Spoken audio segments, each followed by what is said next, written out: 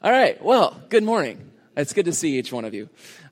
So we are in the middle of Esther 4, and I am really excited about the message today. I actually consider, Ryan said, hey, we're going to be in Esther. Which passage do you want to preach? I haven't asked you yet. And I said, chapter 4. And he said, I knew you were going to ask that. Chapter 4, I think, is one of the most profound passages of Scripture, though I say that about every passage of Scripture I get to preach because all of God's Word is incredible. But I'm excited that you are here for this particular chapter because it is a pivotal point in the story of Esther. So we're right in the middle of the series. The series is called Esther, Living with Courage, Backed by Providence. And that idea of living with courage backed by God's provision is prevalent throughout the whole story of Esther. In the story so far, we've seen that King Ahasuerus of the Persian Empire, he gets really upset with Queen Vashti. You can read about that in chapter 1 of Esther. The current queen does a few things he doesn't like very much, and he gets upset with her, and she's out. And in chapter 2, we see that he holds basically a beauty pageant for a new queen. He starts to search for a new queen, and Esther is the one that is chosen to be the new queen. What the king doesn't know at the time is that she is of Jewish descent. She's of Jewish lineage. So that's something that is not revealed to him. And then in chapter 3, the villain comes in, and his name is Haman, and it unfolds that Mordecai, Esther's adopted father, he won't bow to this official named Haman as he is going through the streets, and he concocts an elaborate plan to exterminate the Jews and deal with the Jews. So we're about to see that the Jewish people in chapter 4, Mordecai and Esther, they all experience crippling fear at the beginning of chapter 4 at the hands of Haman. But before we dive in, let's go ahead and pray. Would you pray with me? Father God, we come before you and we thank you so much for this story of Esther. Even though God is not mentioned even once, we see you working all through the story. And there are times in our lives where it's hard to see you, but you are there and you are working. I pray this morning, Lord, that we would see Esther's story and realize how amazing you are and your ability to work in the lives of people in dark times when we're in the middle of fear. Bless us as we move forward in Jesus' name. Amen. So Haman, last week we ended with Haman. He's figured out a way to pass a law requiring that the entirety of the Jewish people in all of the 127 provinces of Persia be exterminated. They'll all be murdered on a certain day. They spell out the exact day that this is going to occur. And this edict goes throughout the land, starting with Susa, and it goes out through all of the 127 provinces of Persia.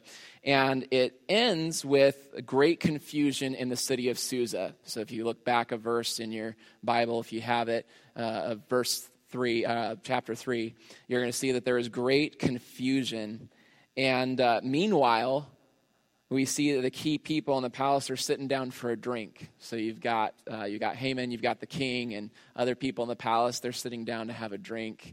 And meanwhile, there's great confusion in the city of Susa at this edict that's gone out. I think it shows that they're really out of touch with what's going on with the people in Susa and beyond. And so that's where we find ourselves, the end of chapter 3. With that said, let's go ahead and read about what unfolds following those events in Esther 4. So if you have a Bible, you have your phone, you can pull it up. Let's read verse 1 of chapter 4 of Esther together. It says this: When Mordecai learned all that had occurred, he tore his clothes, put on sackcloth, which is just another word for like rags, mourning rags, and ashes. He went into the middle of the city and cried loudly and bitterly. He went only as far as the king's gate, since the law prohibited anyone wearing sackcloth from entering the king's gate. So as you can see, Mordecai himself is fearful. His reaction to this entire thing is to go and to mourn. Part of this could be to get some attention to the matter, but he is mourning, and he's in great distress. He tears his clothes, and that's saying something in a day and age when a lot of people had one, maybe two changes of clothes, right? We're like, whatever, he'll just get another pair of clothes. No, like that's his pair of clothes, and he puts on sackcloth, which were mourning garments. If you saw this, I don't think I have to put you in the mind of an Old Testament Jew to get you to understand that this is kind of a weird thing that's happening, right? If you saw this on the street in the middle of like Nampa or Meridian or Boise, you would go, what is going on? This guy, he's crying and he's wailing loudly, and he's like, his clothes are torn, and he's putting on these weird clothes, and he's putting ashes and dirt on his head, and he's weeping and wailing, and it's just bitterly. There's something wrong. And on top of this, he's going through the city, right? He's walking through the city, and he gets up to the king's gate, and he can't go any further because the law prohibits him from going further if you're in mourning garments, if you're in sackcloth.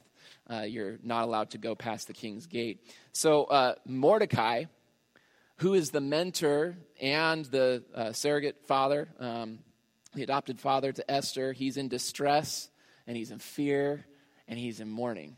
So that's where we find him. And let's go ahead and look at verse 3. What's next? We have fearful people. So there was great mourning among the Jewish people in every province where the king's command and edict came. They fasted, they wept, they lamented, and many lay in sackcloth and ashes. So they're following Mordecai's example, right? And they are mourning, and they are in distress. It's understandable, right? They're going to die.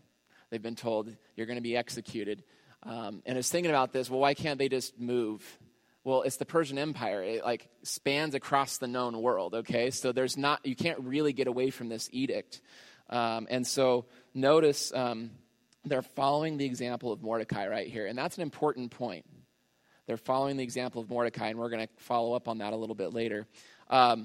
And then remember earlier when I mentioned that the palace and the king seem to be disconnected from what's happening? I mean, they're sitting back, they're having a drink, people are mourning in the streets. There's a guy wailing at your gate, and you're sitting back and you're having a drink. They don't even know what's going on in their own city. And I think Esther is a part of this because as you see, while these were her own people, she doesn't know what's going on either, and we'll see that in just a second. But a lot of scholars believe that it didn't matter that Esther was the queen. If her lineage was discovered, she would be executed right alongside everybody else. And we see that being the queen doesn't necessarily have perks, right? Because Vashti was deposed earlier in the story. So if something's going on, if there's a law passed, she very well could, if her lineage is discovered, she could be put to death. But as we see in verse 4, she's completely unaware of what's going on. She doesn't know that fact. She doesn't know that, hey, this law was passed, my people could die. So let's look at verse 4 together. Esther's female servants and her eunuchs came and reported the news to her, and the queen was overcome with fear. She sent clothes for Mordecai to wear so that he would take off his sackcloth, but he did not accept them. So this word, overcome with fear, this word, if you look it up in the original language, you realize that her fear wasn't just like, man, I'm afraid. It was debilitating fear. She was crippled. It was like a fear, when you look up the definition of this word in Hebrew, it was like she labored with fear, and she was writhing and like agonizing in fear. And guess what? She still doesn't know what actually is wrong. All she knows is that Mordecai is at the gate. And I'm bringing this up because I think it indicates to us a little bit about the type of person and the personality and who Esther is. She is a fearful person, right? The fear is soaking through her, and she can't do anything. And so what does she do? She sends clothes to Mordecai and a lot of people think this is so that he can change and enter the palace and come talk to her and tell her what's wrong. he refuses those clothes and doesn't approach her. So we have Mordecai's response. It's fear. We have the people's response to the situation is fear. And we have Esther's default response, even though she doesn't even know exactly what's going on, which is fear. Everybody is in fear in this situation. So let's see what happens next. Verse 5 says this: Esther summoned Hathach, one of the king's eunuchs, who attended her, and dispatched him to Mordecai to learn what he was doing and why. So Hathach went out to Mordecai in the city square in front of the king's gate. Mordecai told him everything that had happened, as well as the exact amount of money Haman had promised to pay the royal treasury for the slaughter of the Jews. Mordecai also gave him a copy of the written decree issued in Susa ordering their destruction, so that Hathach might show it to Esther, explain it to her, and command her to approach the king, implore his favor, and plead with him personally for her people. Hathach came and repeated Mordecai's response to Esther. So Mordecai had refused the change of clothes, but Esther still needed to figure out what was going on. So I think this still shows that she and everyone around her are out of touch with everyday people because the entire city's in confusion. It's just clearly she's not stepped outside of the palace and interacted with people. She is inside the palace. She's cordoned off and is not interacting with everyday people. So Mordecai relays to Esther through her servant all that had happened so far. He gives her a copy of the edict ordering the execution of the Jews so that she could read it. Now, let me ask you a question. If you were in a privileged position, like Esther, would you be thinking, yeah, of course I could use my position to save my people? That's exactly what Mordecai is asking of her in this situation, right? He's asking her to use her position to save her people. But there's a couple interesting things to think through here. I don't think that they're immediately obvious as you're kind of looking at the text. So Mordecai had a written copy of the edict, right? So he had a written copy. And in that day and age, a written copy of anything was a pretty unusual thing, much less for a commoner. And so a lot of people think that Mordecai, even now, wasn't necessarily your normal everyday Jew, but he probably had some sort of important role in the palace, in the king's court. He may have interacted with the law on a regular basis, and a lot think he probably knows what the law is. Knowing that, secondly, it's important that Mordecai knew what Esther, it's actually likely that he knew that what Esther was about to share with him, the law. And the law is this, that it prescribes death for anyone who approaches the king unsummoned, unless the king chooses to make an exception. So Mordecai most likely knew that when he was handing this request to Esther's servant to take to her for her to read. And lastly, there's a great likelihood that the king, even if she did approach him, would not make an exception for Esther. And the reason for that is he's proven to cave to pressure from other people in the past, like Haman. He's grown distant and disinterested in the queen, which we're going to read about in just a second.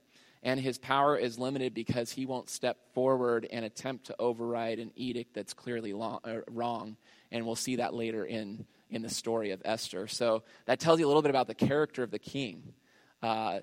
It's likely he may not. And so you can understand why she may have said, "No, hey, here's the law. I could die," is her response, right? She recites the law to him knowing that it's very likely he already knows the law. So her response is tantamount to, I don't want to die. But I very well could die unless he makes an exception. I think Mordecai understood the gravity of what he was asking of Esther. He was asking her to possibly give her life. So how'd she respond? Let's take a look. Verse 10, Esther spoke to Hathach and commanded him to tell Mordecai, all the royal officials and the people of the royal provinces know that one law applies to every man or woman who approaches the king in the inner courtyard and who has not been summoned, the death penalty, unless the king extends the gold scepter, allowing that person to live. I have not been summoned to appear before the king for the last 30 days. It's kind of an interesting commentary, that last verse. I think, again, she's just saying that he's not that interested in me, and I may not be in his favor right now. So it's a really bad time to ask this of me. And so she says this to Mordecai, even though he probably already knows that this is the situation. And she knows that he knows. And I think Esther is gripped by fear. And, we could be really hard on Esther here. But she has a response to this situation in the face of very great fear that I think is similar to how many of us would respond in the face of great fear. It's by looking at my immediate situation right in front of me. How is this affecting me? Thinking about myself and trying to figure out a way that I can escape this feeling of not being in control of my situation. And in this moment, Esther's view of God was limited, and it was blinded by this crippling fear that she has. She was fearful to begin with. Now she's even more fearful because she's being asked to risk her life for the sake of others. So let me ask you something. Are you fearful? Do you have fear? Do you still believe that God is on your side? So if you're sitting here today, I can confidently state that you are in one of two positions. You're either a follower of Jesus or you're not a follower of Jesus. You haven't taken that step of faith. To those who haven't taken that step to trust in Christ, here's what Scripture has to say. God loves you. God is good. And in his goodness, he looked at our sinfulness and our brokenness, and he sent Jesus to live a perfect life, to die. And in his power and in his might, God raised Jesus from the grave. And if you trust in the life, death, and resurrection of Jesus Christ, you will have life, and you will have hope, and you will have peace, and your old life will end, and your new life will begin. That's the gospel of Jesus Christ. And that's something to trust in, Jesus Christ. And you don't have to be afraid of what's going to happen, because God was able to raise Jesus from the grave. And if he was able to raise Jesus from the grave, he's able to accomplish all other things and to watch after us and to be good to us. So I want to invite you to take a step this morning to trust in Jesus, because there's peace. You don't have to be fearful. To those that have trusted in Christ, you've handed your life, you've handed your entire life and your future, and you placed it in the hands of Jesus. Here's what Scripture has to say. God loves you. He still loves you. God is still good. And here's something else that I want to say. Did you know that God was at work long before you were born to orchestrate the events that would bring you to faith in Christ when he did? God is amazing in being able to do that, to bring all of the pieces together, to bring the people into your life, to bring you to faith in Christ when he did. He reached into your life when you were alone, you were fearful, you were without hope, and in Christ he gave you confidence, hope, and the people around you. So you can look around you, person on your left, person on your right, behind you, in front of you. He gave you a church family that walks alongside you through life. Whether it's good or it's bad, we stick together, because that's part of being a Christian. You're now part of a family that walks with you through life. God has brought you to this position that you're in today. So to both groups, whether you've trusted Christ and you're walking with him, or you haven't yet made that step of faith, I want to ask these questions. God has brought you to where you are right now. So are you anxious and fearful right now? Here's a truth for you. This is what Scripture says. God works all things together for the good of those who love him. My question is, do you actually believe that? Do you believe that God works together for the good, all things together for the good of those who love him? Here's something else that God says. He who began a good work in you will be faithful to complete it. That's an amazing statement for people who begin to doubt God's goodness and doubt that he's working in my life. Is he working in my life? It says, he who began a good work in you will be faithful to complete it. God did not just save you and that was the end of things. He's continuing to work in your life. It was the beginning of things for you when he saved you. You're redeemed from fear, and you're redeemed from sin, and you're redeemed from death into a life of serving God and making a difference with the truth. That is why God redeemed us. He didn't just save us from something, but he saved us for something. So God saved us from sin and death to be an amazing part of his good purposes. And in addition to that, I want to hit it again. He gave us a church family that walks with us through everything. We are supposed to be doing this together because we get discouraged and we forget those truths. I want to pause for just a minute on a passage of Scripture that I think sums up why we can look in the face of fear. Before we get back to the story of Esther, I want to look at this. This is Romans 8, chapter 8. We're going to be in verse 28. And here's what it says. We know that all things work together for the good of those who love God, who are called according to his purpose. For those he foreknew, he also predestined to be conformed to the image of his Son, so that he would be the firstborn among many brothers and sisters. And those he predestined, he also called. And those he called, he also justified. And those he justified, he also glorified. What then are we to say about these things? If God is for us, who is against us? He did not even spare his own Son, but offered him up for us all. How will he not also, with him, grant us everything? Who can bring an accusation against God's elect? God is the one who justifies. Who is the one who condemns? Christ Jesus is the one who died, but even more has been raised. He also is at the right hand of God and intercedes for us.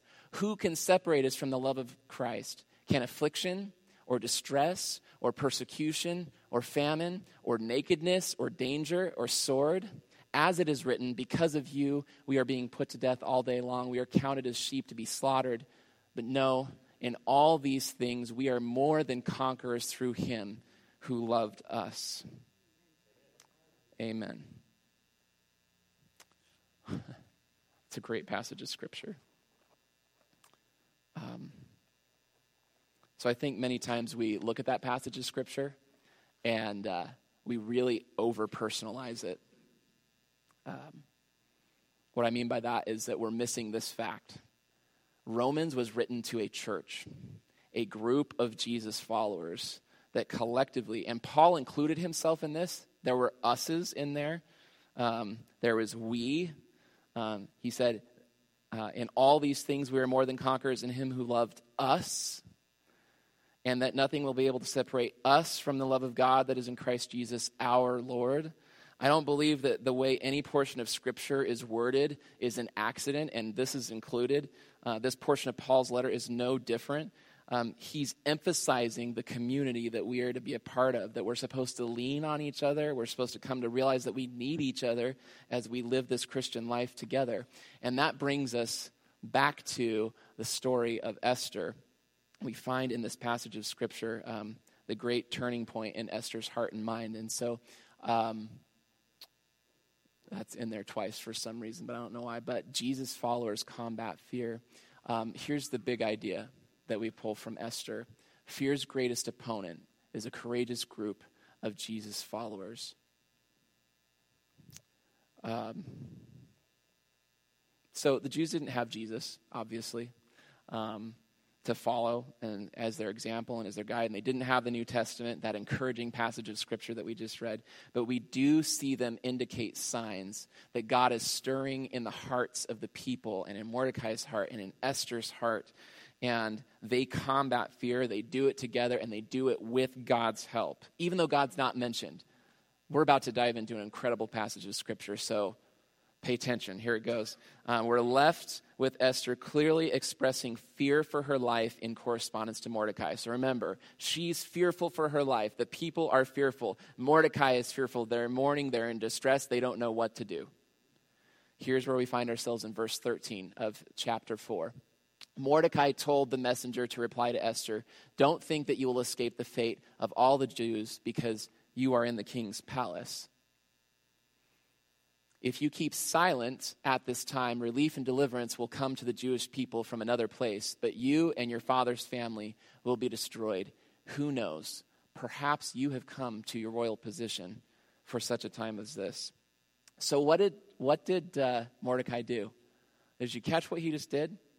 He reminded Esther of the truth that God had promised to be faithful to watch over his people, to guard and to protect them and to deliver them from destruction at the hands of the people that would take them captive. This was prophesied long time ago, centuries back, that they were going to be taken into captive, taken to a foreign land, and but there God would promise to be faithful to them, and he would keep them from being completely and utterly destroyed.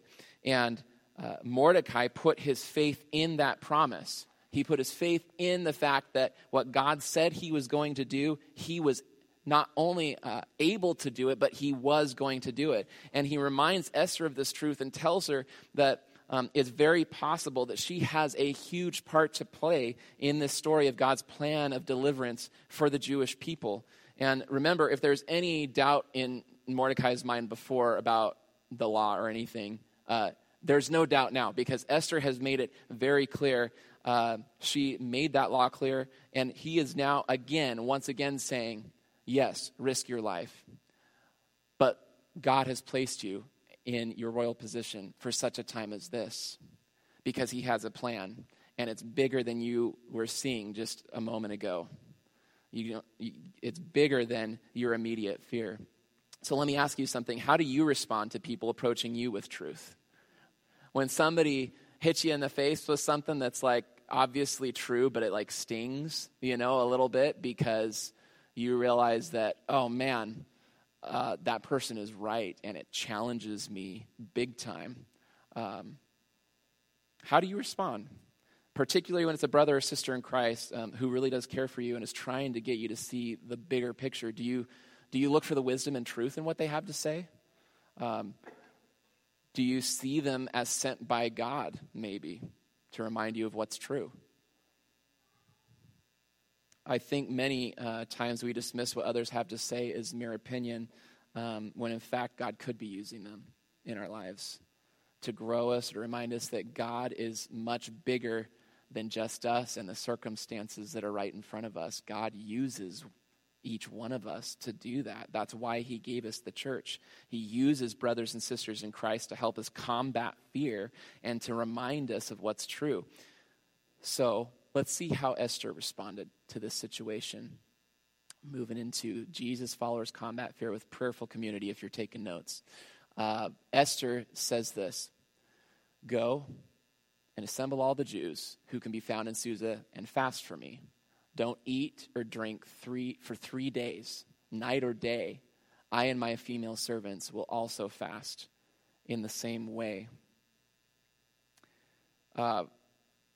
Profound change.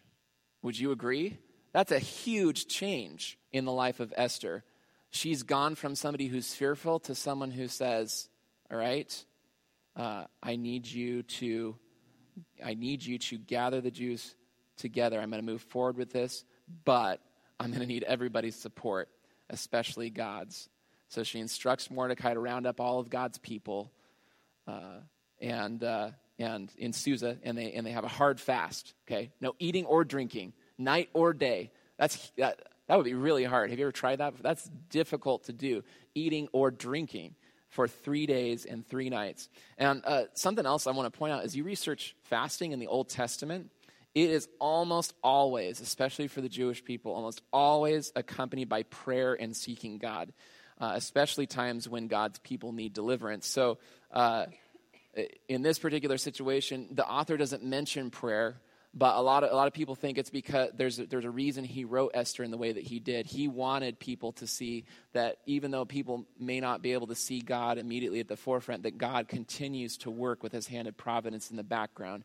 And I think that's an important lesson for us. Even if we don't immediately see God at the forefront, he is still working in the background. So what's even more amazing about this situation, did you catch that she didn't just say, hey, go round up all the Jews and fast, but she says, I and my female servants will also fast in the same way.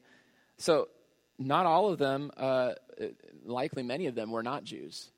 But she's wrapping them into seeking God together, and they know about the situation, and they're watching her response and how she handles this situation.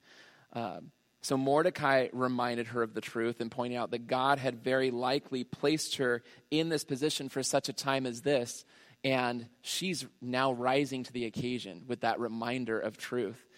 it transformed her from somebody who was a coward, right? She was a coward. It transformed her from a coward to someone who is a leader, who's someone who's leading her people and others to fast and seek God's help for what she's about to do. And we get to see her plan. Her Jesus followers combat fear with courageous, bold action. Here's what Esther does. After that, I will go to the king, even if it is against the law. And if I perish, I perish. So Mordecai went and did everything Esther had commanded him. So now you have Esther ready to give her life. She started in fear, not even knowing the situation, to more fear, knowing that she's being asked to give her life and everybody she knew was going to die if she didn't even attempt to change the situation, to now ready to give her life. This is the power of truth in our lives. And when we're confronted with truth that God has placed us right where he wants us, and that he's a big God capable of working miracles in our lives and the lives of the people around us, he transforms our perspective, and it leads to courageous, bold action for people who follow Jesus. God did it for Esther when she went from a woman looking to save her own skin to a courageous leader willing to risk her life that others might live. And why? Why?